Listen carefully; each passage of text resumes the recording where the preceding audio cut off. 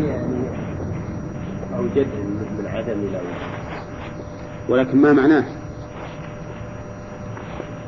بديع بمعنى فاعل، يعني فعيل. فعيل بمعنى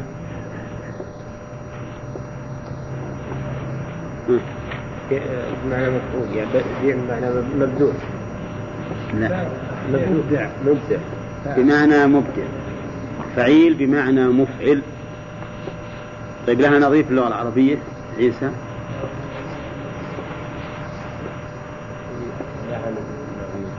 مثل قول الشاعر. نعم.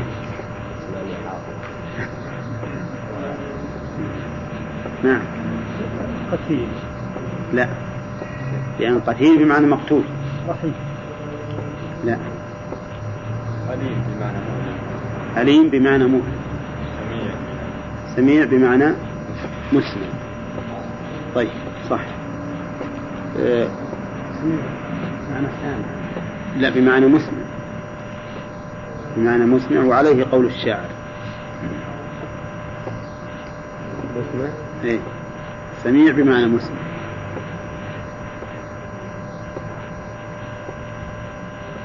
مع كلامه أم الريحانة. إيه؟ الداعي السميع. إيه؟ أم الريحانة الداعي السميع، يعني المسلم يؤرقني وأصحابي وجوه. اقلب خلف المصر. لا الأخ اللي وراه اقلب الناس. يؤرقني وأصحابي وجوه. السميع بمعنى المسمع. طيب، وبديع السماوات والأرض بمعنى مبدعهما على غير مثال، موجدهما على غير مثال سبق. الغرض من هذه الجملة شيء. وش الغرض من قول بديع السماوات والأرض؟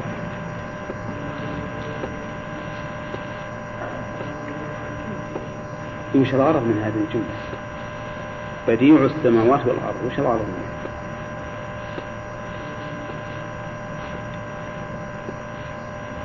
من يعرف؟ الرد على من قالوا إن الله اتخذ ولدا، يعني إن اللي قادر على إبداع السماوات والأرض قادر على أن يخلق ولدا بدون أب، لأن النصارى قالوا المسيح ابن الله ونبوه جاء من فأين أبوه؟ قالوا أبوه الله. الملائكة منين جن؟ قالوا بنات الله. فالله قال بديع السماوات والأرض، يعني والقادر على بدع السماوات والأرض قادر على أن يخلق بشرا بدون أب. طيب، قوله إذا قضى أمرا فإنما يقول له كن فيكون. الشمسان، وش معنى إذا قضى؟ إذا أراد قضاء. نعم. هل يأتي الفعل بمعنى إرادته؟ مثل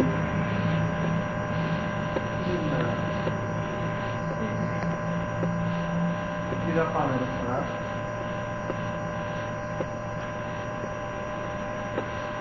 تبي من القرآن.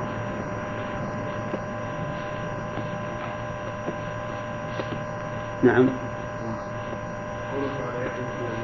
إذا قمت تغسلوا. نعم. وقوله فإذا قرأت القرآن فاستعذ بالله، أي أردت قراءته. طيب، ما الدليل على تأويل قضى بمعنى أراد؟ ما هو الدليل على أن قضى بمعنى أراد أن يقضي؟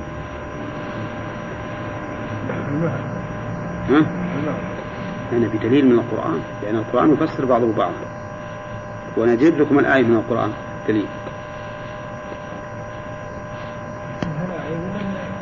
من غير الآية.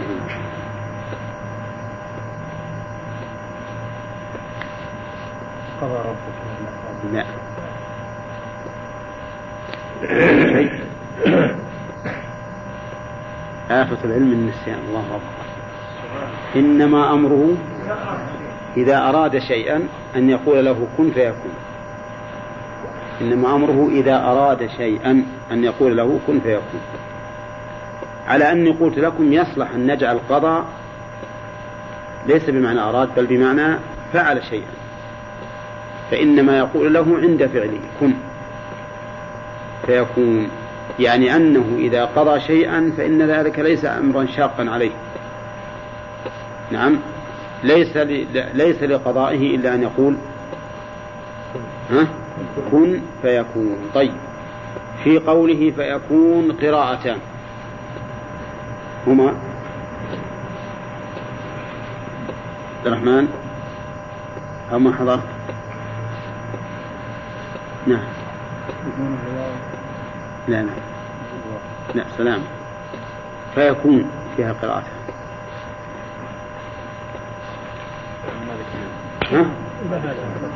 ما ذكرنا؟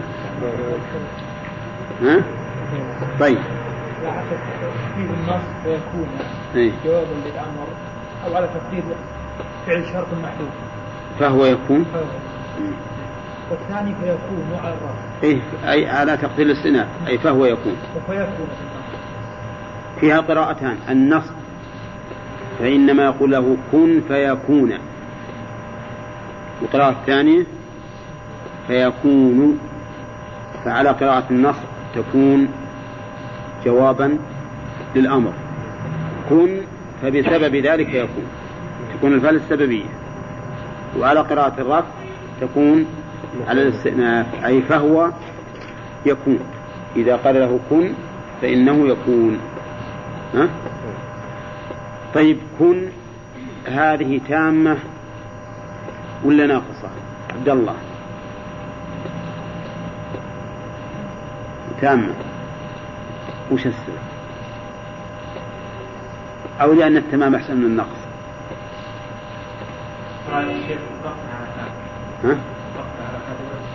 عجيب.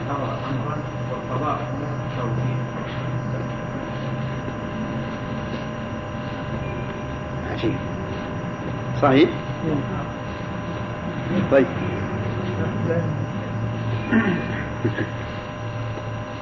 طيب، إذن أجل نكمل الآية. إذا قضى أمرا فإنما يقول له كن فيكون. إذا قضى أمرا، هنا القضاء كوني أو شرعي، نقول إنه كوني. القضاء كوني، وقضى يحتمل أنها بمعنى أراد أن يقضي، كما يدل على ذلك قوله إنما أمره إذا أراد شيئا أن يقول له كن فيكون. إذا أراد شيئا، ما قال إذا قضى شيئا، قال إذا أراد. والفعل يطلق على إرادته المقارنة، مثل قوله فإذا قرأت القرآن فاستعذ بالله وإذا قمت إلى الصلاة. وكان النبي صلى الله عليه وسلم إذا دخل الخلاء قال أعوذ بالله من الخبث والخبائث، أي إذا أراد دخوله. طيب، وقوله أمرا واحد الأوامر أو واحد الأمور؟ واحد الأمور، يعني الشؤون، أي إذا قضى شأنا من شؤونه سبحانه وتعالى فإن ذلك لا يصعب عليه، فإنما يقول له كن فيكون. كلمة واحدة كن بدون تكرار. نعم، فيكون، يكون على ما أراد الله، يكون على ما أراد الله سبحانه وتعالى. وقوله فإنما يقول، إنما هذه أداة حصر، أي ما يقول له إلا كن. وكن هنا تام، أي أحدث أو يعني حدث يحدث، احدث، فهي تامة. فيكون أيضا تام، أي فيكون أي فيحدث كما أمره الله سبحانه وتعالى. والغرض من هذه الجملة أيضا إثبات أن عيسى عليه الصلاة والسلام ليس بابن لله، لأنه كان بأي شيء بازدواج بين مريم وبين الله جل وعلا كلا، ولكن بالكلمة كن. قال الله عز وجل إن مثل عيسى عند الله كمثل آدم. آدم خلق من غير أب ولا أم، خلقه من تراب ثم قال له كن، أي كن بشرا فكان. فالذي قدر على أن يخلق آدم بدون أب ولا أم يكون أقدر على أن يخلق بشرا بدون أب، من أم بلا أب. وقوله سبحانه وتعالى فإنما يقول له كن فيكون. انظر إذا أردتم مثالا لذلك فاقرأوا قول الله تعالى فإنما هي زجرة واحدة فإذا هم بالساهرة. زجرة واحدة يزجر بها الخلائق، كل الخلائق التي أعدمت وفنيت منذ خلقها الله إلى يوم القيامة يزجرها الله مرة واحدة على أن تقوم حية فتكون. وشوف فإذا هم بالساهرة، إذا فجائية كما تعرفون، والفجائية تدل على المباشرة والتعقيب. فإذا هم بالساهرة، هؤلاء الخلق من يحصيهم؟ ما يحصيهم إلا اللي خلقهم، على اختلاف أصنافهم وأشكالهم وكبرهم وصغرهم بكلمة واحدة. سبحان الله العظيم. إذا هم بالساهرة على ظهر الأرض. هذا دليل على كمال قدرته جل وعلا وسلطانه وعزته، وأنه إذا أراد شيئا لا يمتنع عليه، يقول له كن فيكون. فكيف تقولون من أين يأتي عيسى؟ من أين تأتي الملائكة؟ نعم، لهذا ليس يكون الآية فيها دليل على إبطال هذا القول من عدة أوجه. أولا سبحانه، ثانيا له ما في السماوات والأرض، وثالثا كل له قانتون، ورابعا بديع السماوات والأرض، إيش بعد؟ وخامسا وإذا قضى أمرا فإنما يقول له كن فيكون. 5 أوجه كلها تدل على بطلان دعوى هؤلاء الذين يقولون إن الله اتخذ ولدا بحجة أن هذا أمر لن يكون إلا أن يكون ولدا لله. نعم. طيب فإنما يقول له كن فيكون. قالوا اتخذ نعم. في أشياء من مخلوقات الله ما خلقها مثل السماوات والأرض والأشياء اللي ما خلقها بالكون. هل هي فقط فيها والباقي كل شيء؟ من قال إنها ما خلقت بقولكم؟ بس في 6 أيام.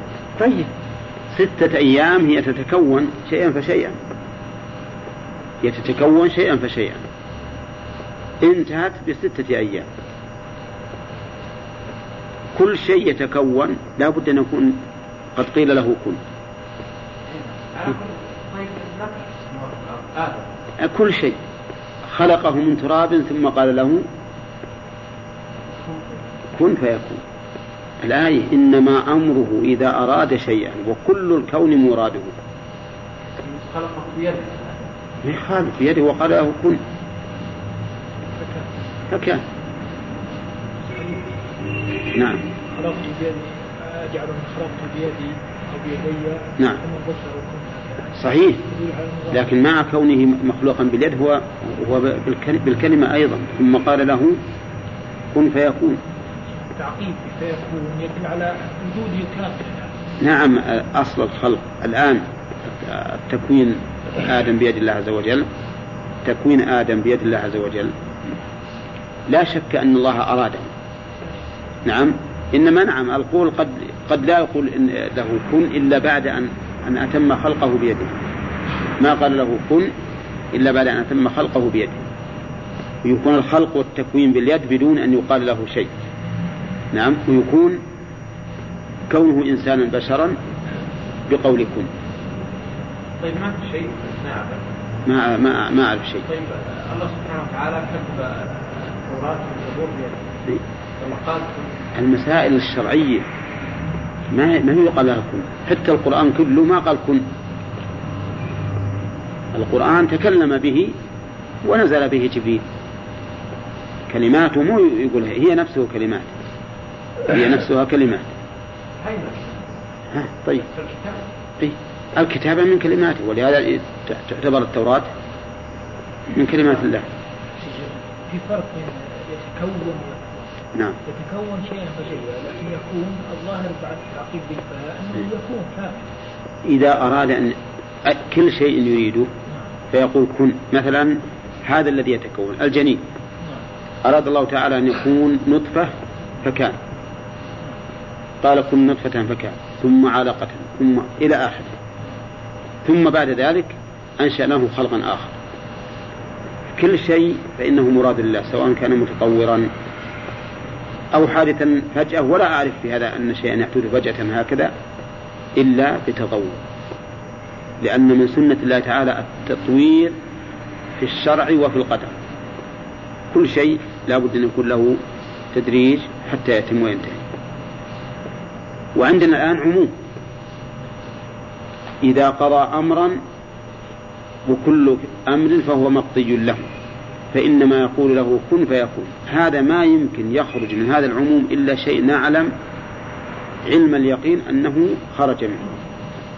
وصحيح أن آدم خلق الله تعالى له باليد، ما نستطيع أن نقول إن الله تعالى كلما أراد أن يخلق شيء منه يقول له كن،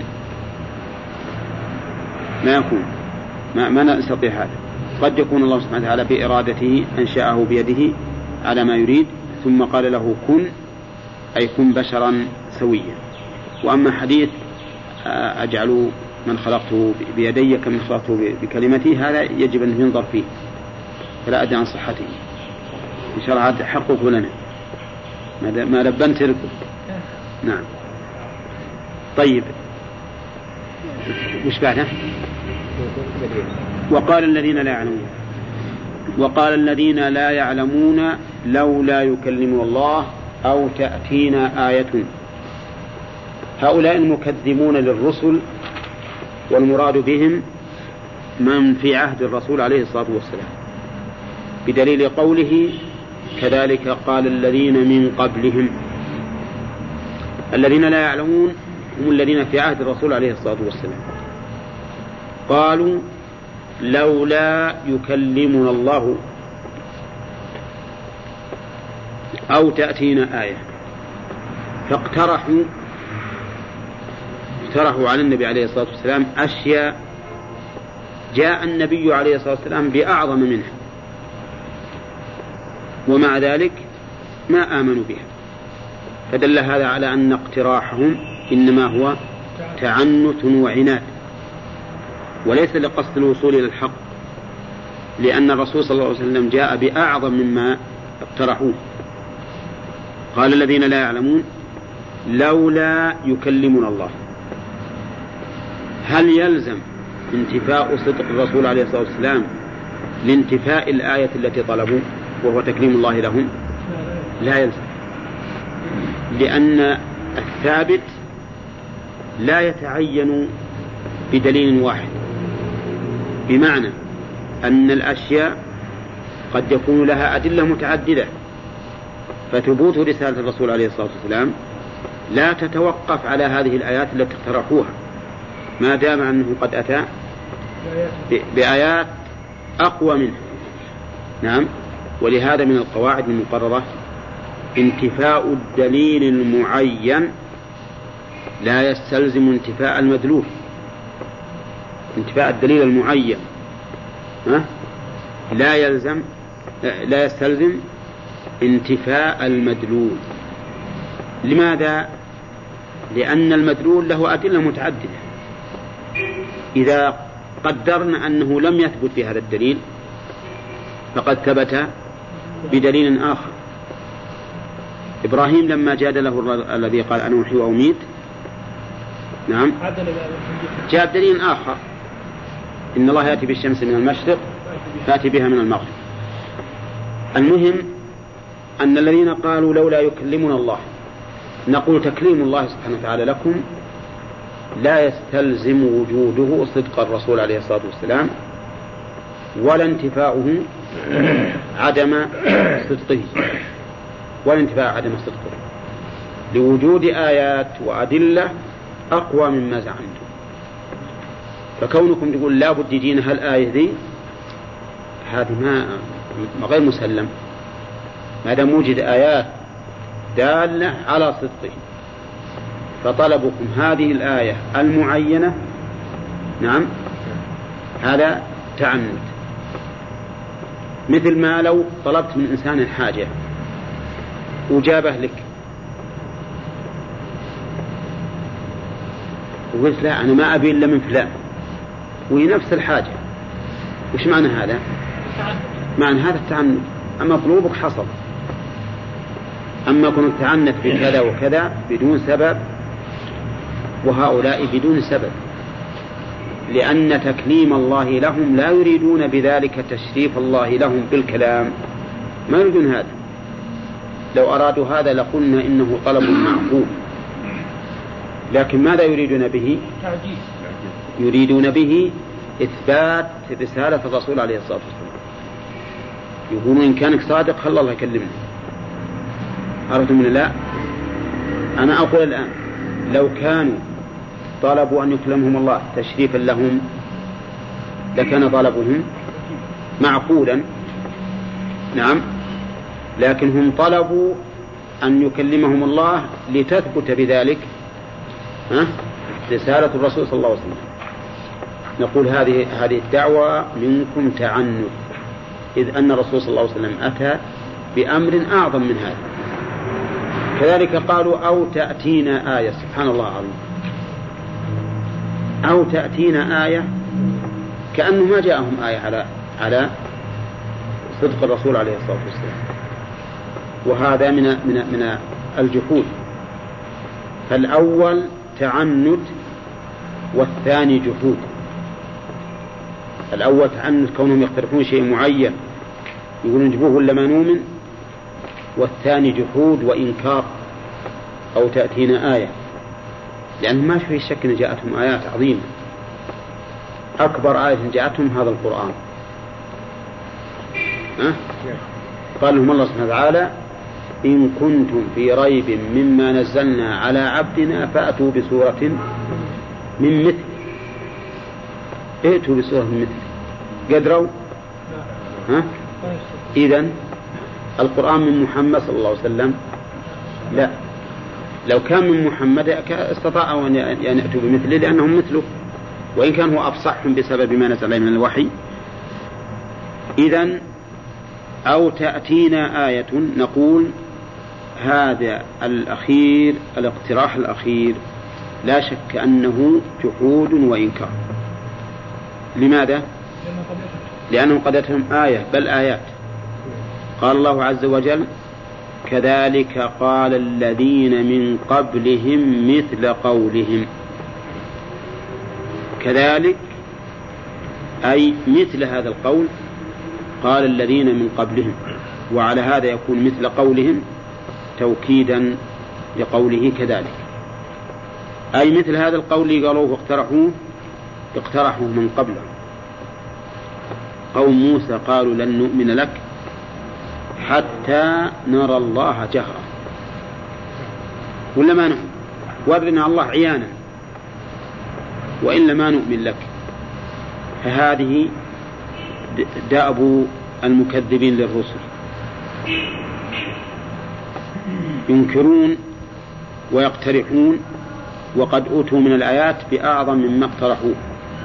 قال الله عز وجل كذلك قال الذين من قبلهم مثل قولهم، والغرض من قوله كذلك قال الذين من قبلهم مثل قولهم، الغرض من هذا تسلية الرسول عليه الصلاة والسلام، ولا لا؟ لأن الإنسان المصاب إذا رأى أن غيره أصيب فإنه يتسلى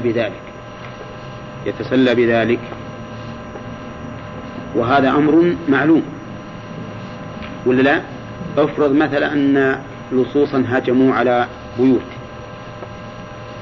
فسرقوا من إنسان 100 ريال، طبعا بيحزن، لكن لما أصبح قال الثاني سرق مني 200، وش يصير؟ تهون عليه كثيرا. نعم. الخنسة لما مات أخوها صخر قالت ولولا كثرة الباكين حولي على إخوانهم لقتلت نفسي وما يبكون مثل أخي ولكن أسلي النفس عنه بالتأسي. فالله تعالى يسلي رسوله عليه الصلاة والسلام بأن هذا القول الذي قيل لك قد قيل لمن قبلك، كذلك قال الذين من قبلهم مثل قولهم. قال الله عز وجل تشابهت قلوبهم. شوف، الأولون والآخرون قلوبهم متشابهة في رد الحق وإبطاله والعناد والتعنت والجحود، من أول ما بعثت الرسل إلى خاتمهم محمد عليه الصلاة والسلام، بل وإلى يوم القيامة. فالقلوب قلوب أهل الكفر والعياذ بالله والعناد متشابهة، إنما يختلف الأسلوب. الموضوع واحد لكن الأسلوب يختلف، قد يقترح هؤلاء شيئا وهؤلاء شيئا، لكن الكلام على جنس الاقتراح وعدم القبول. تشابهت قلوبهم، ولهذا قال تشابهت قلوبهم. شف، القول يقول مثل قولهم، والقلوب يقول تشابهت. فهل معنى ذلك أن المشابهة هي المماثلة ولا لا؟ اللي حنا قررنا فيما سبق أن المشابهة ليست كالمماثلة، لأن المشابهة معناها المقاربة والمماثلة هي المساواة، ولا نعم. ولا ريب أن القلوب تتشابه وإن تطابقت الأقوال، إذ قد يكون في قلوب هؤلاء ما ليس في قلوب هؤلاء من شدة الكفر والعناد، ولكن الأقوال تكون متطابقة. قال الله تعالى قد بينا الآيات لقوم يوقنون. قد بينا الآيات لقوم يوقنون. بينا بمعنى أظهرنا، لأن بان بمعنى ظهر، وبين بمعنى أظهر. وقولها الآيات جمع آية، وهي العلامة المعينة أو المعينة لمدلولها. كل علامة تعين مدلولها تسمى آية. فالآيات المعينة لمن هي آيات الله تسمى آية. فآيات الله تعالى هي العلامات الدالة عليه، أي المعينة له سبحانه وتعالى. وقد ذكر أهل العلم أنها تنقسم إلى قسمين: آيات شرعية وآيات كونية. فالآيات الشرعية ما جاءت به الرسل من الوحي، وكانت آيات لأنه لا يوجد لها نظير في صدق الأخبار وحسن القصص وعدل الأحكام. آيات الله الشرعية ليس لها نظير من كلام البشر في هذه الأمور الثلاثة، وهي صدق الأخبار وحسن القصص، لأن جميع القصص اللي في القرآن ما يسبحين، كلها قصص نافعة وعبر عظيم. والثالث وعدل الأحكام، لا يوجد لها نظير أبدا مهما وجدت مثلا من النظم والقوانين والمثل السائرة وغير السائرة ما يمكن تجد مثل هذا القرآن. إذن فهو آية من آيات الله. كذلك الآيات الكونية وظهورها أعظم وأبين، لأنه يمكنك أن تحاج بها عقليا من ينكر الله، ولا لا؟ مثل إيش؟ إيه نعم، مثل السماوات والأرض والشمس والقمر والليل والنهار كل شيء، وفي كل شيء له آية تدل على أنه واحد، فهي آيات. هذه الآيات يا جماعة يقول الله إنه قد بينها، لكن لمن؟ لقوم يوقنون.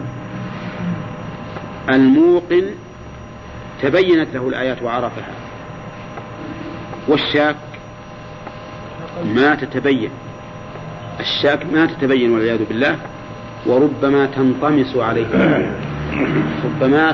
عليه الأمور ويكون بعد الشك إلى مرحلة الإنكار، لأن الشك كما تعرفون مرحلة بين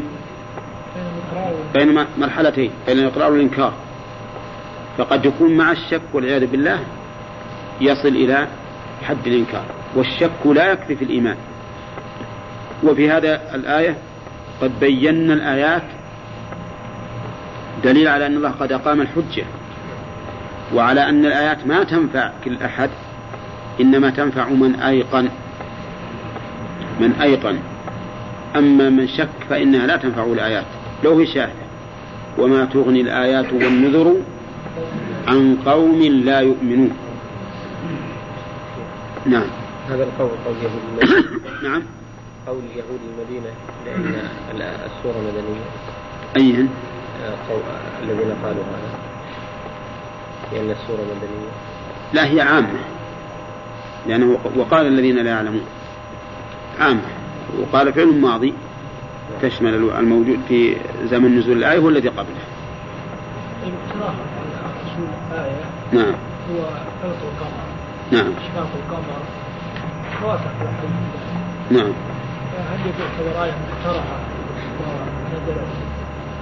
لا، العلماء قالوا إنهم طلبوا آية غير معينة، طلبوا آية غير معينة. أجيبوا بهذه الآية، والذي يهلكون إذا اقترحوا فأجيبوا، إذا طلبوا آية معينة وأجيبوا لها فإنهم يهلكون. قال الله تعالى: إنا أرسلناك بالحق بشيرا ونذيرا. يعني معناه أن هؤلاء الذين يقولون لولا يكلمنا الله يرد عليهم بهذه الآية: إنا أرسلناك، وإن للتوكيد. أين اسمها؟ إيه؟ لا، اسمها ضمير. وين نحن؟ وين نحن؟ اسمها ناء، اسمها ناء، لكنها حذفت النون فقط لتوالي الأمثال، مع أنها أحيانا لا تحذف. إننا وإننا لفي شك. نعم، لكن ما تقول اسمها الألف، لأن أخشى أن أحدكم يقول اسمها الألف، إذ أن الألف لا تكون ضميرا إلا إذا اتصلت بالفعل. نعم، مثل قال وقام وما أشبه ذلك. إنا أرسلناك بالحق. أرسلناك لمن؟ حذف المرسل إليهم لإفادة العموم، لأن النبي صلى الله عليه وسلم مرسل إلى جميع الخلق، إلى جميع الخلق، وغيره من الرسل إلى من؟ إلى قومهم خاصة. أما الرسول إنا أرسلناك، وقوله إنا أرسلناك بالحق، ألب هنا للمصاحبة والملابسة، يعني أرسلناك متلبسا بالحق، أو أن المعنى حاملا الحق بهذه الرسالة، يعني أن الآية تحتمل معنيين: أحدهما أن إرسالك حق، والثاني أن ما أرسلت به حق. فهمتم الفرق بين المعنيين؟ والمعنيان ثابتان، المعنيان ثابتان. فالرسول عليه الصلاة والسلام رسالته حق، وعليه فالباء للملابسة. والرسول عليه الصلاة والسلام ما أرسل به فهو حق، ما أرسل به فهو حق، وعلى هذا فالباء للمصاحبة، يعني رسالتك مصحوبة بالحق لأن ما جئت به حق. والحق قلنا إنه ضد الباطل، وهو الثابت المستقر، فإن أضيف إلى الأخبار فالمراد به الصدق، وإن أضيف إلى الأحكام فالمراد به العدل. ما جاء به الرسول صلى الله عليه وسلم فهو حق في أخباره وفي أحكامه، وتمت كلمة ربك صدقا وعدلا. الظاهر أنه لا يخفى على الجميع أن الحق مقبول ومطلوب من كل نفس، أليس كذلك؟ إذا كان هكذا فمن رام الحق وجده، ومن أعرض عنه إلى الباطل عوقب بحرمانه. فهمتم؟ طيب، بالحق بشيرا ونذيرا. اللهم صل وسلم عليه. بشيرا حال منين؟ من الكاف في أرسلناك اللي المفروض، ونذيرا حال أخرى بواسطة حرف العطف، فجمع الله له بين كونه مبشرا منذرا، لأن ما جاء به أمر ونهي. المناسب للأمر البشارة، وللنهي الإنذار، فعليه تكون رسالة النبي عليه الصلاة والسلام جامعة بين البشرى وبين الإنذار. فمن الذي يبشر بها ومن الذي ينذر بها بينه الله تعالى في عدة آيات في سورة الكهف: لينذر بأسا شديدا من لدنه ويبشر من؟ المؤمنين الذين يعملون الصالحات أن لهم أجرا حسنا. وكذلك قال: فإنما يسرناه بلسانك لتبشر به المتقين وتنذر به قوما لدا. إذن فالرسول صلى الله عليه وسلم مبشر للمتقين الذين يعملون الصالحات، ومنذر للد، جمع ألد، وهو الخصم المعاند. هؤلاء ينذرهم بالعقوبة الدنيوية أو الأخروية أو هما. نعم، أي نعم، هما أو إحداهم، لا بد أن يأتيه عقوبة. وإذا قلنا بأن العقوبة تشمل حرمان الإنسان من الطاعة والإيمان فلا بد أن يكون معاقبا بالأمرين الدنيوية والدينية، بشيرا ونذيرا. ولا تسأل عن أصحاب الجحيم، في قوله ولا تسأل قراءتان، إحداهما ولا تسأل عن أصحاب الجحيم بلا النافية، والفعل مبني للمجهول، يعني ولا تسأل أنت عن أصحاب الجحيم، يعني ما يسألك الله عنهم لأنك بلغت. والحساب على من؟ على الله.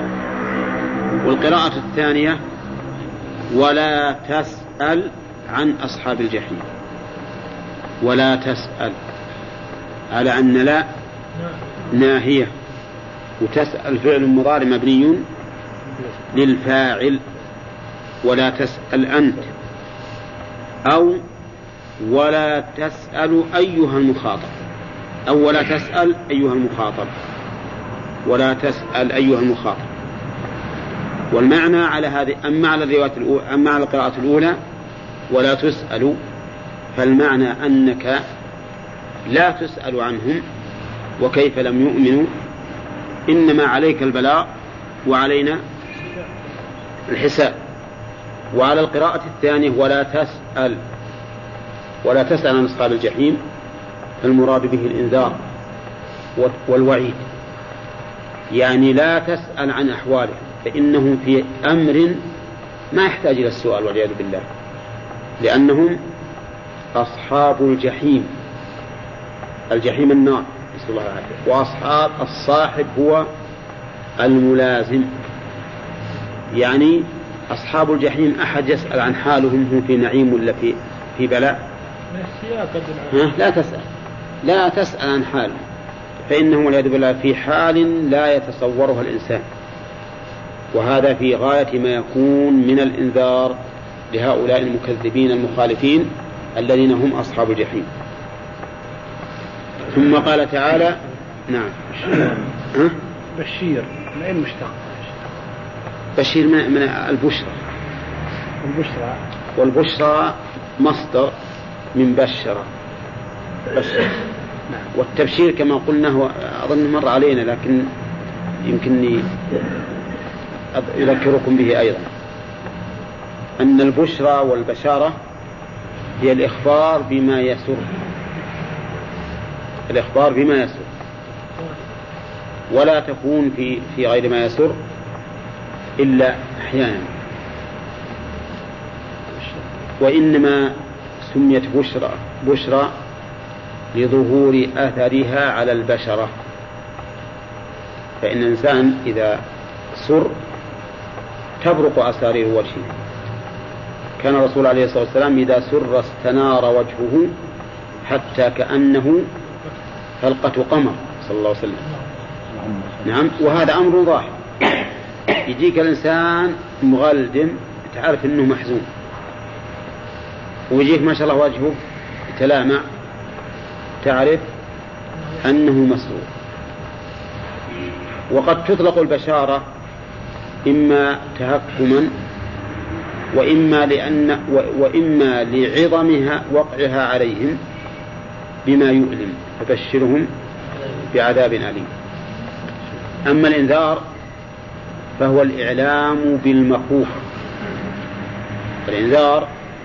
الإعلام بالمخوف أي بما يخاف منه. والرسول صلى الله عليه وسلم لا شك أنه مبشر بما يسر وهي الجنة، ومنذر بما يخاف منه وهو النار. نعم. الذي يضر المشؤوم منه يتغير ملامح الوجه. نعم. يصدق اشتقاق اللغوي. اي نعم. لكنه ما حسب العرف والاستعمال ما يقال إلا فيما يسر، لأن كون الإنسان يتغير بشره بما يسره هذا أمر مطلوب يستريح إليه الإنسان، وكونه يبشر بأمر يؤثر عليه وإن كان يتغير لكن أمر مكروه. فقد جرى العرف بأن البشارة إنما تكون بالأشياء المحبوبة، وقد تطلق إما من باب التهكم كما قاله بعض العلماء في قوله فبشرهم بعذاب أليم، وإما من باب الحقيقة على أن الجسم أو البشرة تتأثر بذلك. يعني يكون حسب مضاف إليه، يكون حسب لكن أصل البشارة إنما تكون فيما يسر، لأن تغير البشرة بهذا أمر مطلوب ويحبه الإنسان، فلهذا قيلت فيما يسر، وإن كان قد يتأثر بما يؤلمه وبما يخاف منه لكنه ما يقال بشرة إما إلا على سبيل التهكم أو نادرا. ولا يلزم من كون الاشتقاق لهذا المعنى أن يتعدى إلى غيره، كما قلنا في جمع مثل مزدلفة تسمى جمعا لاجتماع الناس فيها، ولا تسمى عرفة جمعا وإن كان الناس يجتمعون فيها، ليس هذا بلازم. قال ولا تسأل عن أصحاب الجحيم. الجحيم هي النار العظيمة،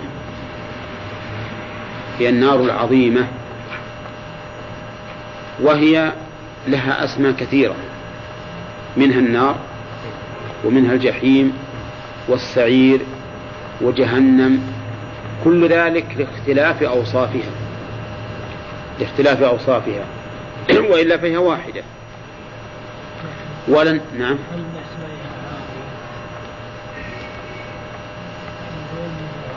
لا ما هو من أسمائها، لكنها في الحقيقة لها قاع، الشيء يهوي فيها وما هي ما تسمى بالهاوي. ثم قال ولن ترضى عنك اليهود ولا النصارى حتى تتبع ملتهم، كأن النبي صلى الله عليه وسلم يحب أن يتألف اليهود والنصارى، والذي يحب أن يتألفهم يحب أن يرضوا عنه. فبين الله عز وجل أن هؤلاء اليهود والنصارى قوم ذو عناد، ما يمكن يرضون عنك مهما تألفت ومهما ركنت إليهم بالتألف لا بالمودة، فإنهم لن يرضوا. ولهذا أول ما قدم الرسول صلى الله عليه وسلم المدينة كان يحب موافقة أهل الكتاب فيما لم ينهى عنه، ثم بعد ذلك تركهم وخالفهم. قال الله تعالى لن ترضى عنك اليهود ولا النصارى حتى تتبع ملتهم أي دينهم. وقولها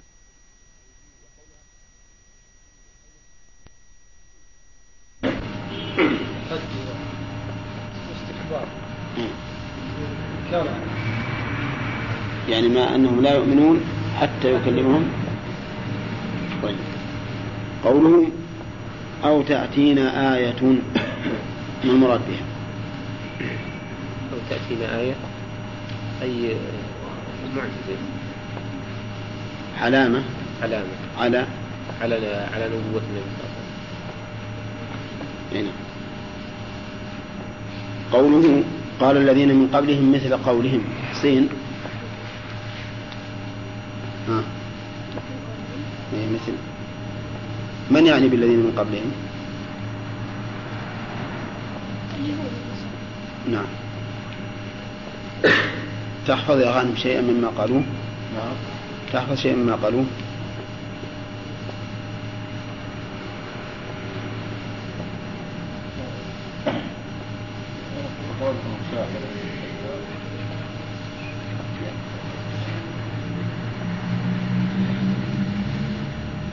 قول اليهود أرنا الله جهرا لموسى أرنا ولن نؤمن لك حتى نرى الله جهرا.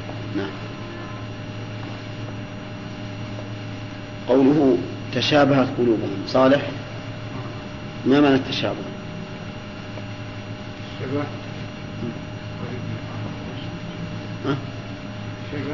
وقريب قرب الشيء من الشيء.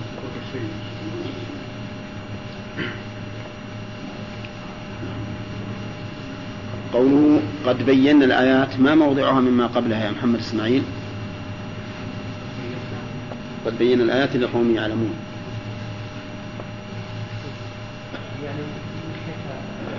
موقعها مما قبلها في المعنى. نعم.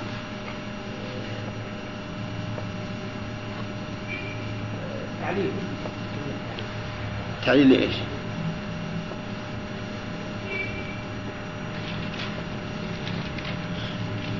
تعليل لقوله شر. لا. الرد عليه في دعواه وأنه لا جدوى لها وأن السؤال عنه، أما قولهم هذا مجرد عنه كل فقد بينت لهم الآيات، يعني يقال لقولهم أو تأتينا آية، فقال الله قد بينا الآيات، يعني الآيات جاءت مبينة أيضا ما في أشكال. لا، استنافية للرد عليه، استنافية لإبطال قولهم أو تأتينا آية. نعم من حالية، لأنه مش قيد فيما قبلها، الحال قيد فيما قبلها. هذه في استئنافية لإبطال قولهم أو تأتينا آية، يعني أن الآيات قد جاءت مبينة. قوله تعالى إنا أرسلناك بالحق، الباء معناها نعم. والمصاحبة ما معنى أرسلناك بالحق؟ أرسلناك بالقول. شلون بيقول الحق يعني؟ أرسلناك مثبتا بالحق. إيه. إيش بعد؟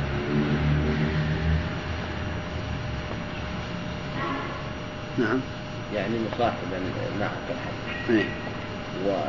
وكذلك أنت يعني تعمل بالحق، يعني ملازم لك. الملابسة هو المصاحبة. فمعنى الملابسة أن رسالتك حق، الرسالة حق. ومعنى المصاحبة أن ما جئت به فهو حق، فتكون الرسالة حقا، وما جاء به وهو مرسل به حق أيضا. نعم. طيب، ما هو الحق باعتبار الأحكام يا عبد الله؟ الشيء الثالث هذا ثالث المستقبل. أحسنت. وإذا أضيف إلى الأحكام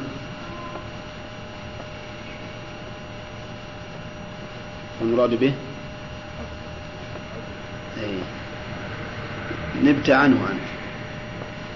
أقول نبت عنه عن عبد الله عبد الرحمن.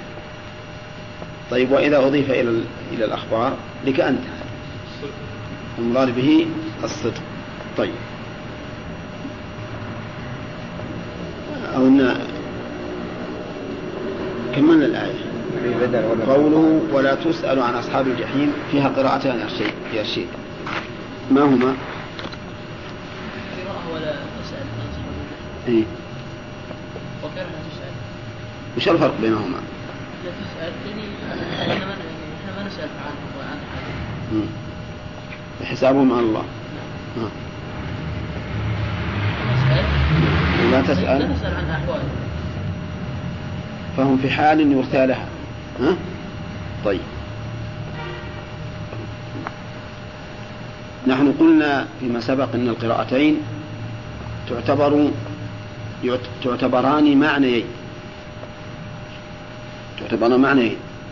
فكأنه يقول لا تسأل عنهم ولا تكلف بهم، وأيضا هم في حال لا يحتاجون إلى السؤال عنهم، لأنهم والعياذ بالله في عذاب لا نظير له.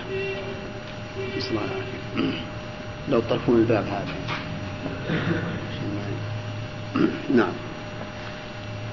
نبدأ الدرس أو نأخذ فوائد؟ لا، في الآية دي ما كملنا على أي ولن ترضى عنك اليهود والنصارى. ما نبدأ بها. بدأنا بها. طيب، زين. الفوائد وش احنا واقفين عليه؟ ولله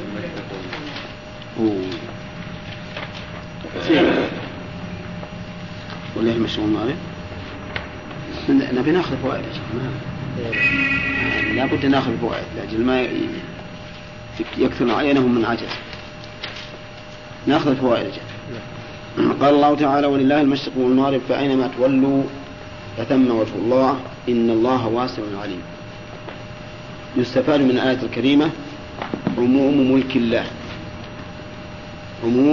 الله، لأن المشرق والمغرب يحتويان كل شيء، ففيها عموم وجه الله، عموم ملك الله.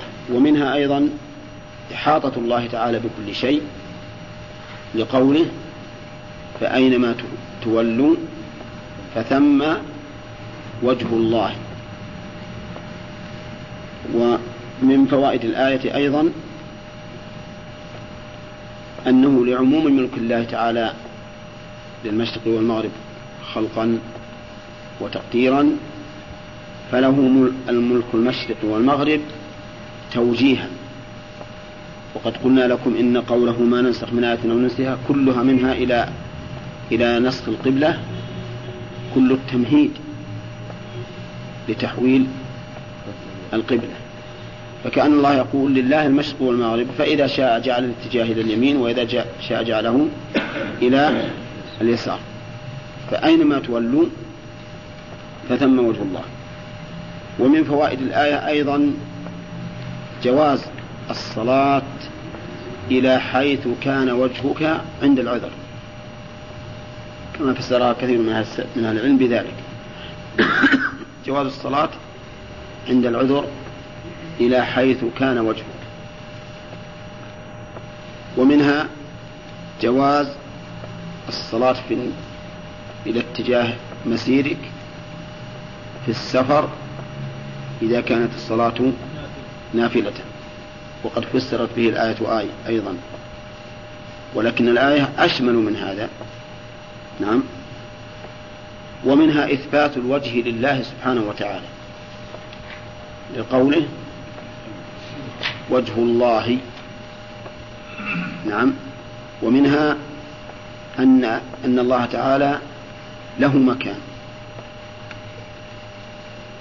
بقوله فثم، لأن ثم إشارة إلى المكان، لكن أين هو؟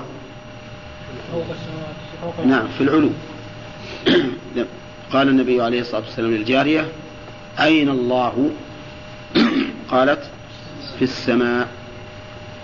وفيه يعني إبطال لقول بدعتين ضالتين، إحداهما بدعة الحلولية القائلين بأن الله تعالى في كل مكان بذاته، فإن هؤلاء قولهم باطل يبطله السمع والعقل والفطرة أيضا. والثاني قول النفاة المعطلة الذين يقولون، البدعة الثانية قول النفاة المعطلة الذين يقولون إن الله لا داخل العالم ولا خارجه ولا فوق العالم ولا تحته ولا يمين العالم ولا شمال العالم ولا متصل بالعالم ولا منفصل عن العالم. نعم. هذا القول قال بعض أهل العلم لو قيل لنا صفوا لنا العدم ما وجدنا وصفا أشد إحاطة من هذا الكلام بالعدم، لأن هذا هو المعدوم في الحقيقة، هذا هو المعدوم. ومن فوائد الآية الكريمة أيضا إثبات اسمين من أسماء الله، وهما واسع وعليم. واسع عليم. واسع في أي شيء، كل صفاته واسعة لا نهاية لها، علمه ما له نهاية، قدرته لا نهاية لها، سمعه لا نهاية له، كل شيء من صفاته فإنه على أعلى ما يكون من السعة والإحاطة. العلم أيضا محيط بكل شيء، لتعلموا أن الله على كل شيء قدير، وأن الله قد أحاط بكل شيء علما. ومنها أيضا نستفيد إثبات السمع والعلم، نستفيد صفة ثانية من جمع السمع والعلم، من جمع السمع والعلم للإشارة إلى أن علم الله واسع، واسع بمعنى أنه لا يفوته شيء من كل معلوم، لا في الأرض ولا في السماء. ثم قال سبحانه وتعالى نعم. ومنها انفراد الله بالملك. منها انفراد الله بالملك. من أين تؤخذ؟ تقديم الخبر في قوله ولله المشرق والمغرب. وقالوا اتخذ الله ولدا سبحانه بل له ما في السماوات والأرض كل له قانتون. يستفاد من هذه الآية بيان عتو الإنسان وطغيانه، نعم، حيث سب الله سبحانه وتعالى هذه السبة العظيمة، فقال إن الله اتخذ ولدا. في الحديث الصحيح شتمني ابن آدم وليس له ذلك، وكذبني ابن آدم وليس له ذلك. أما شتمه إياي فقوله إن الله اتخذ ولدا، وأما تكذيبه إياي فقوله إنه لن يعيدني كما بدأني. فهذا من أعظم والعياذ بالله العدوان. ففي دليل على طغيان الإنسان من حيث هو وعتوه، لقوله اتخذ الله ولدا، وهو يشير كما تقدم في التفسير إلى 3 طوائف: من اليهود والنصارى والمشركون. نعم. طيب. ومنها من فوائد الآية أن الله أبطل هذه الدعوة الكاذبة من عدة أوجه. أولا في قوله سبحانه، فإن تنزهه عن نقص يقتضي أن يكون منزها عن اتخاذ الولد. أولا لأن اتخاذ الولد يقصد به الإعانة نعم الإعانة ودفع الحاجة أو بقاء العنصر، والله تعالى منزه عن ذلك، ومنزه أيضا عن المماثلة، ولو كان له ولد لكان مثيل الله. وثانيا أبطل الله هذا الدعوة بقوله بل له ما في السماوات والأرض. والمملوك لا يكون ولدا للمالك، حتى إنه شرعا إذا ملك الإنسان ولده ماذا يكون؟ يعتق عليه. فالمملوك ما يمكن يكون ولدا للمالك، فالله خالق وما سواه مخلوق، فكيف يكون المخلوق ولدا للخالق؟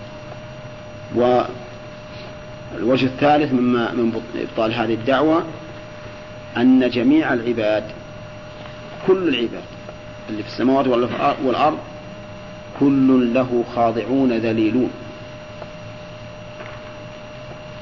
والولد لا يكون له مثل ذل العبد. إذا كان الجميع عبيد له كيف يكون أحد منهم ولدا له؟ هل يذل العبد أمام أبيه كما يذل العبد أمام سيده؟ لا. ومنها الوجه الرابع أنه سبحانه وتعالى بديع السماوات والأرض أي مبدعهما، فالقادر على خلق السماوات والأرض قادر على أن يخلق إنسانا بلا أب. نعم. وهم يقولون إنه ما له أب فأبوه هو الله، فيقول بديع السماوات والأرض، فالقادر على بدعهما قادر على أن يكون له ولد، أن يكون له أن يخلق إنسانا بدون أب، كما قال تعالى لخلق السماوات والأرض أكبر من خلق الناس. الوجه الخامس إذا قضى أمرا فإنما يقول له كن فيكون، ومن كان هذه قدرته فهل يستحيل عليه أن يوجد ولدا بدون أب؟ لا يستحيل. فبطلت شبهتهم التي احتجوا بها على أن عيسى ابن الله. نعم. كله قارئون. نعم. يعني شمل العقلاء والعقلاء. نعم. وقانتون من العقلاء. تقريبا. الآن انتهينا من الأدلة التي أبطل الله به هذه الدعوة الكاذبة. نرجع عاد إلى الفوائد من هذه الأدلة من هذه الآية. أولا امتناع أن يكون لله ولد. امتناع أن يكون لله ولد. وش الدليل؟ الوجوه الخمسة. هذه الوجوه الخمسة. وثانيا عموم ملك الله سبحانه وتعالى لقوله بل له ما في السماوات والأرض. ومن الفوائد أن الله لا شريك له في ملكه. منين تؤخذ؟ من تقديم الخبر له ما في السماوات والأرض. ومنها أن القنوت يطلق على معنيين: المعنى العام والمعنى الخاص. فالمعنى الخاص هو قنوت العبادة والطاعة، قنوت العبادة والطاعة، كما في قوله تعالى: أمن هو قانت آناء الليل ساجدا وقائما. نعم، هذا قنوت إيش؟ الطاعة والعبادة الشرعية.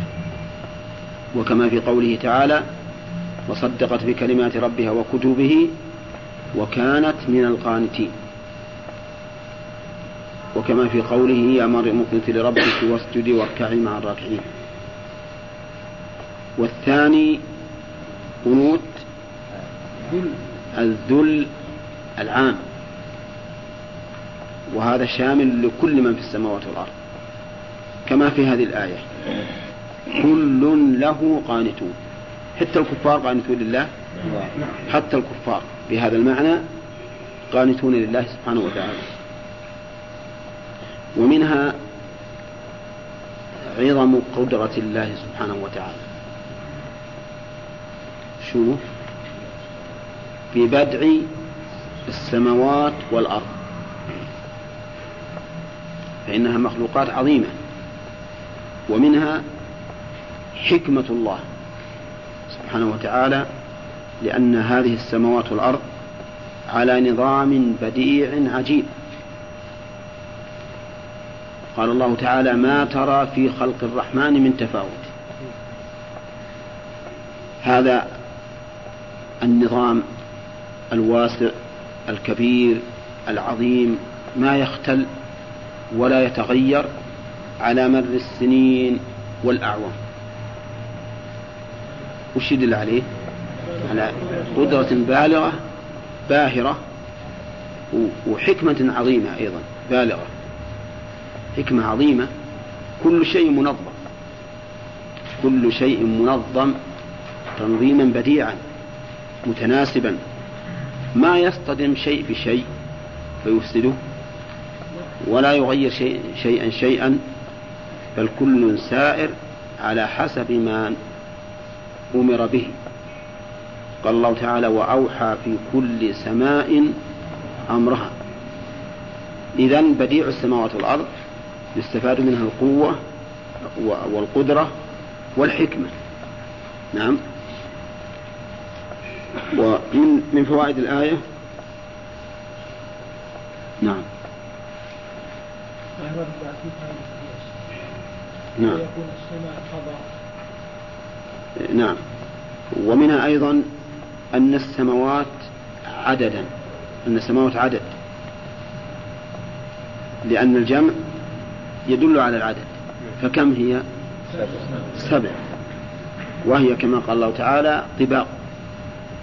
ألم تروا كيف خلق الله 7 سماوات طباقا بعضها فوق بعض.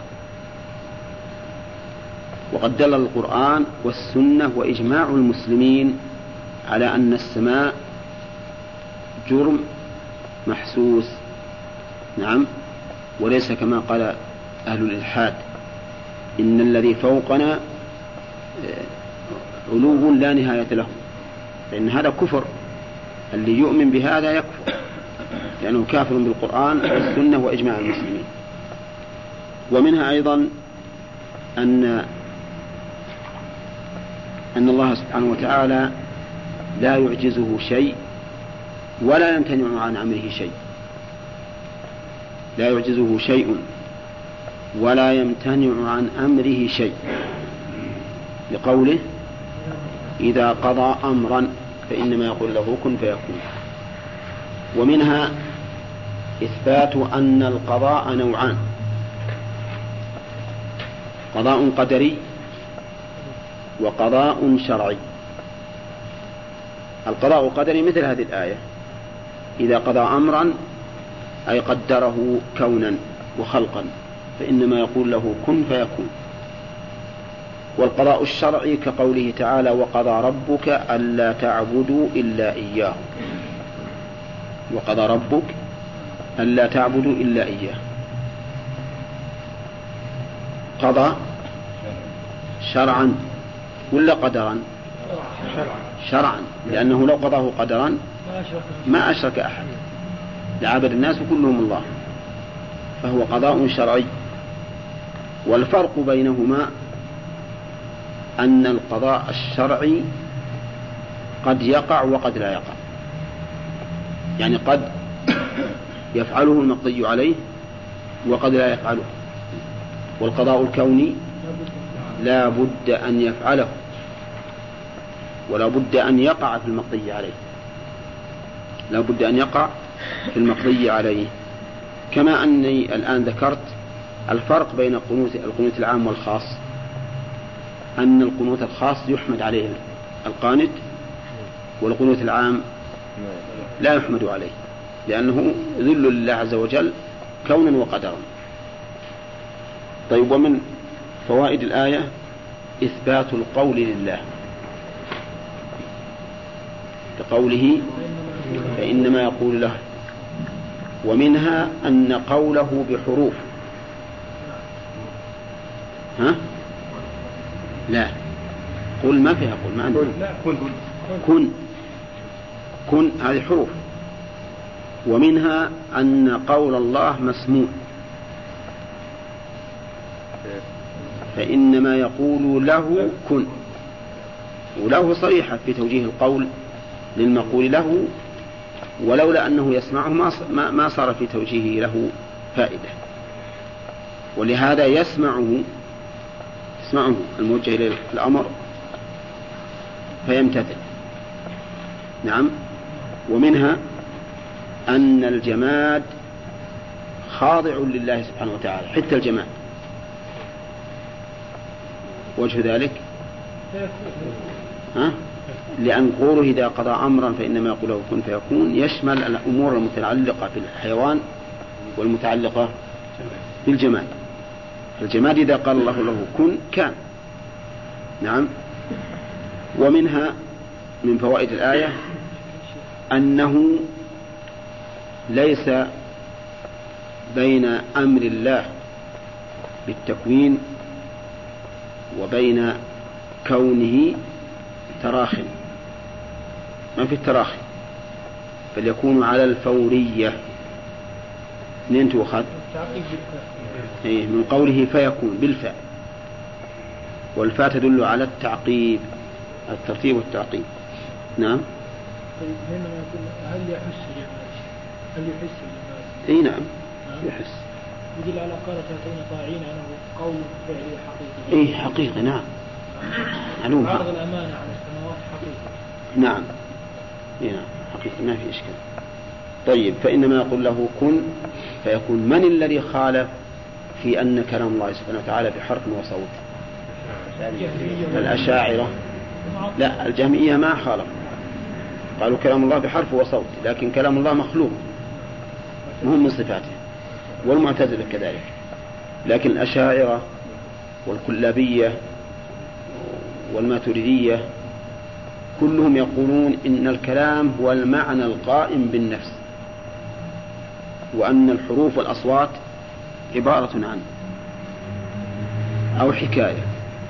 ولهذا قال بعض محققيهم إنه ليس بيننا وبين المعتزلة في الكلام فرق، ما بيننا وبينهم فرق، لأننا اتفقنا على أن ما بين دفتي المصحف مخلوق. لكن هؤلاء يقولون، المعتزلة يقولون اللي بين دفتي المصحف كلام الله، وأولئك يقولون عبارة. فكان المعتزلة في هذه الناحية خيرا منهم، كانوا خيرا منهم في هذه الناحية، لأنهم يقولون هذا كلام الله، وذلك يقولون منه كلام الله، هذا عبارة عنه. والكل اتفقوا على أن ما بين دفتي المصحف فإنه مخلوق. فالمهم أن أهل السنة والجماعة يؤمنون بأن الله سبحانه وتعالى يتكلم بكلام ذي صوت وحروف، وأنه مسموع.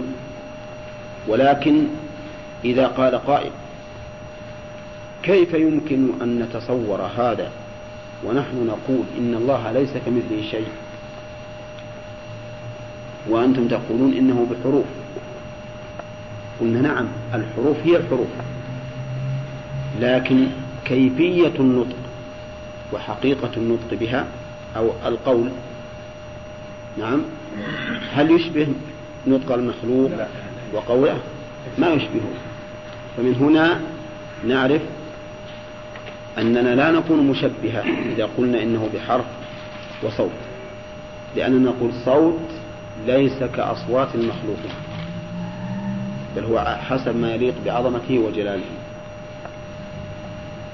ثم قال تعالى: وقال الذين لا يعلمون لولا يكلمنا الله أو تأتينا آية كذلك قال الذين من قبلهم مثل قولهم تشابهت قلوبهم. يستفاد من هذه الآية أن أهل الباطل لا يعارضون الحق إلا بباطل، لأن كون الآيات تأتي على حسب مقترحهم هذا وش تعنت واستكبار، وإلا فالمقصود وش المقصود؟ المقصود ثبوت الرسالة بالآيات، ثبوت الرسالة بالآيات سواء اقترحوها أم لا. ثم إنه لو جاءت الآيات على ما اقترحوا ما آمن، وإن يروا آية يعرضوا ويقولوا سحر مستمر، سحرتنا بالأول وسحرتنا بالتالي. طيب، إذن أهل الباطل لا يمكن أن يعارضوا الحق إلا بباطل، وهذا يقوي صاحب الحق على ثبوته على ما عنده وعلى إنكاره للباطل. لا تتزعزع ما دمت على حق، فإن أهل الباطل كل ما عندهم هباء. ومنها وصف من لم ينقد للحق بالجهل. وقال الذين لا يعلمون. كل إنسان يكابر الحق وينابذه فإنه أجهل الناس. وبهذا نعرف أن من سمى هذا العصر عصر النور، نعم، وكأن هذا الكلام يقتضي الحصر، فهو خاطئ ولا مخطئ؟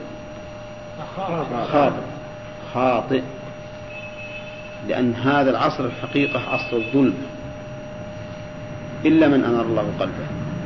عصر النور حقيقة هو عصر النبي عليه الصلاة والسلام وأصحابه، هذا عصر النور. أما عصرنا الآن كله جهل، كله عناد، كله استكبار والعياذ بالله. ومنها أن المشركين يقرون بأن الله يتكلم بحرف وصوت. لين؟ لولا يكلمنا الله. ولو كان الكلام كما قال الأشاعرة بالنفس ما كان لكلام الله لهم فائدة، لأنه في نفسه ما يسمعونه. فالمشركون يقرون بأن الله يتكلم، لأنه حقيقة الأمر ما يمكن تثبت الشرائع بدون أن نثبت كلام الله، إذ أن الوحي هو كلام الله. إذا أنكرنا كلام الله كيف يثبت الوحي؟ نعم. ومنها أيضا أن ما من رسول إلا وله آية، لأن قولهم أو تأتينا آية هذا مدعى غيره، إذ أن من لم يأتي بآية لا يلام من لم يصدقه. ولا لا؟ رجل مثل يجي لمنا نعرفه من بني جنسنا، يقول أنا رسول الله آمنوا بي وإلا قتلتكم واستحللت نساءكم وأموالكم. نطيعه ولا لا؟ ما نطيعه، ولو أننا أنكرنا لكنا غير ملومين. لكن الرسل تأتي بالآيات، ما من رسول إلا أعطاه الله تعالى من الآيات ما يؤمن على مثله البشر. فالله تعالى ما يرسل الرسل ويتركهم بدون تأييد أبدا. نعم. ظاهر الآيات قال يهود ما جئت نعم. استكبار. نعم. استكبار. حتى أو تأتينا آية نقول جاءتكم آيات مو بآية الله. لكن هو ما أجرها كيف؟ لما قال ما جئتنا بآيات وما ذلك آلهتنا على قولك ما نكذب به نقول لأخراك بعض آلهتنا بسوء قال إني يشهد الله وأشهد أني بريء مما تشركون من دونه فكيدوني جميعا ثم. طيب أكبر آية هذا التحدي لهم، إنه قال كيدوني جميعا ثم لا تنظرون إني توكلت على الله ربي وربكم. هذا ومنع منهم ما ناله بسوء.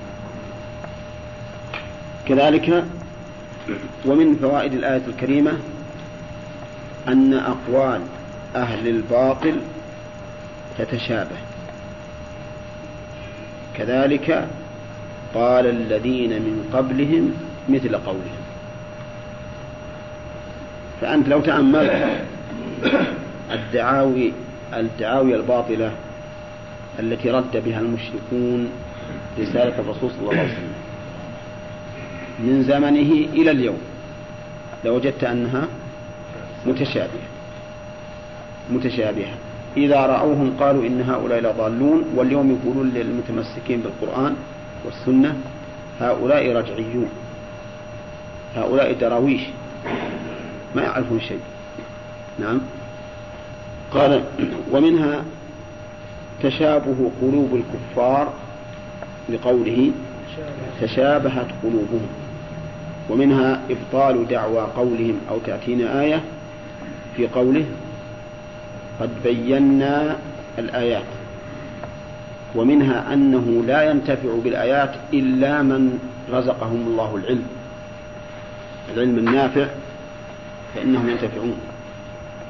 ومنها أنه كلما ازداد الإنسان علما ازداد إيمانا، لأنه إذا ازداد علمه ظهر له من آيات الله ما لم يظهر لغيره. ولهذا قد بينا الآيات لقوم يعلمون.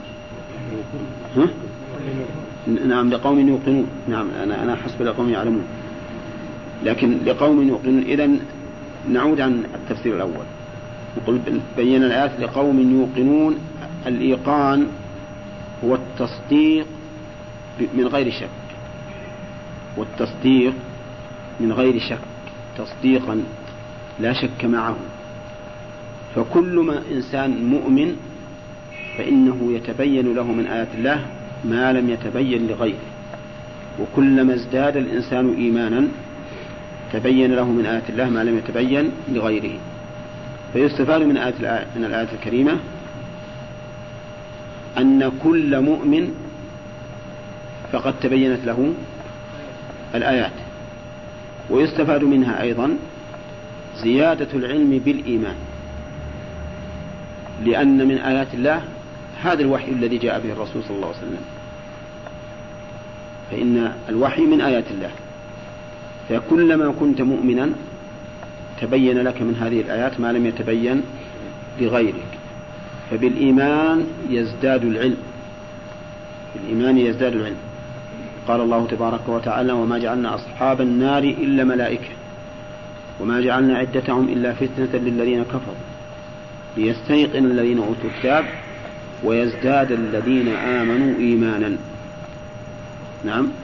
وكلما كان الإنسان أكثر إيمانا كان أكثر علما، وكلما ازداد علمه ازداد إيمانه، فهما متلازمان.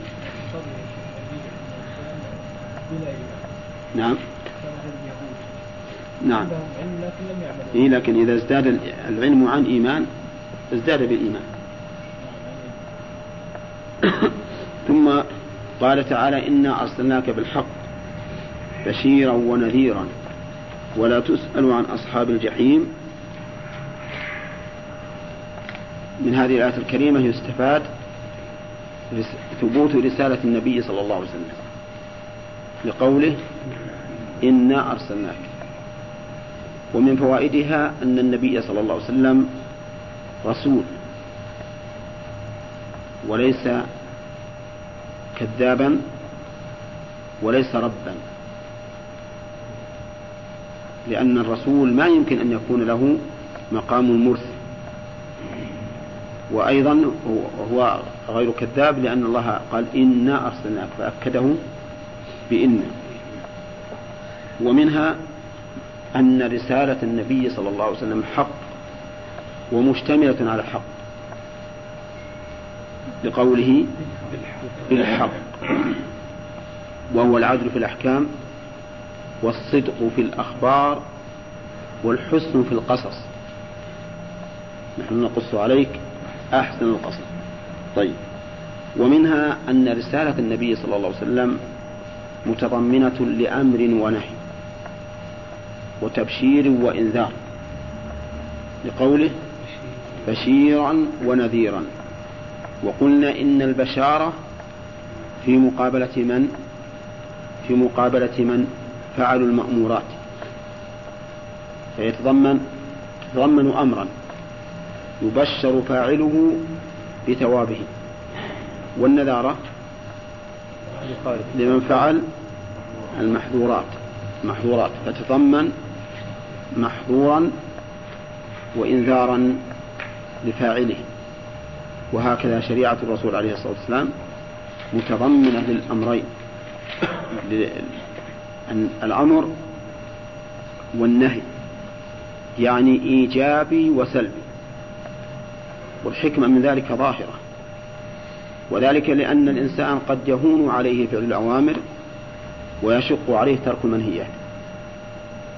فلو كانت الشريعة كلها أوامر ما تبين لنا المحنة أو الابتلاء في استطاعة الإنسان كف نفسه، ولا لا؟ يعني بعض الناس يهون عليه أنه يفعل لكن ما يهون عليه أن يترك، فكان الابتلاء بالأمر والنهي. وبعض الناس يهون عليه أن يترك لكن لا يهون عليه أن يفعل، مفهوم؟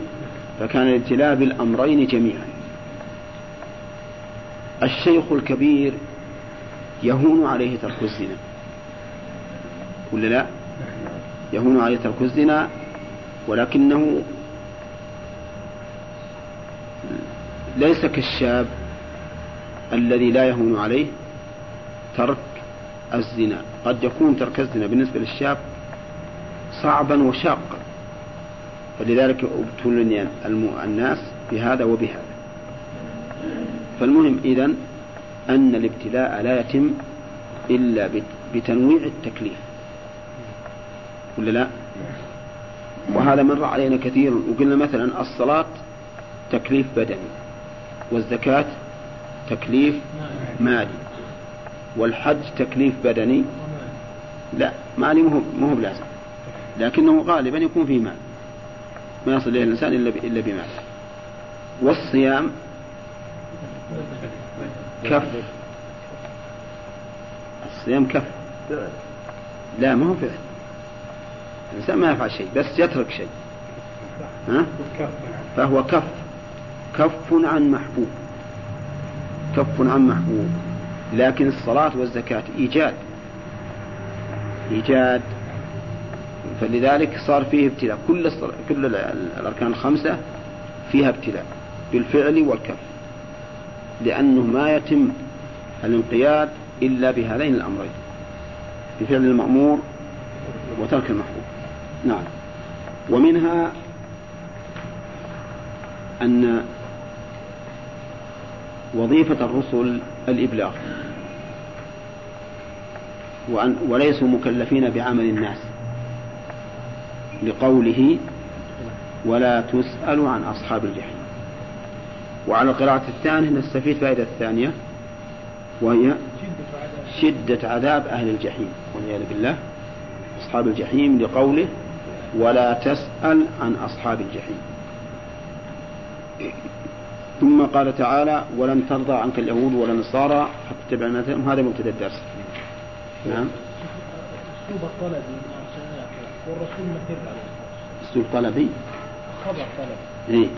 نعم، لو الرسول مقر ما أكد والرسول مقر عليه. إيه، لكنه أمامه من ينكر، فيثبت أمام هؤلاء المكذبين أنه أرسله.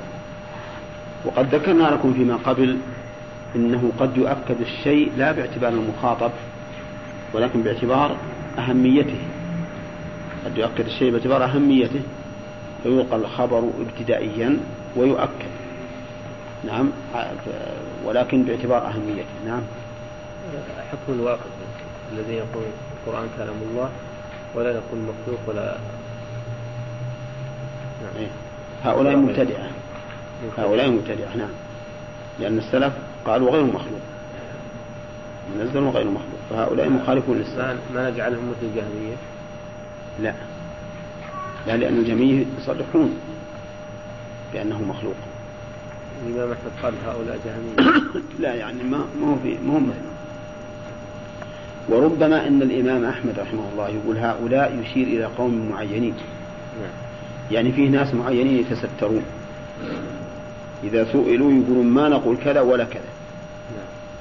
والإمام أحمد يفهم من هؤلاء أنهم كانوا يقولون بأنه مخلوق، لكن يتسترون بإظهار التوقف. فالواقفة قد يكون في بعض الأوقات مثل المنافقين يتسترون بالإخفاء.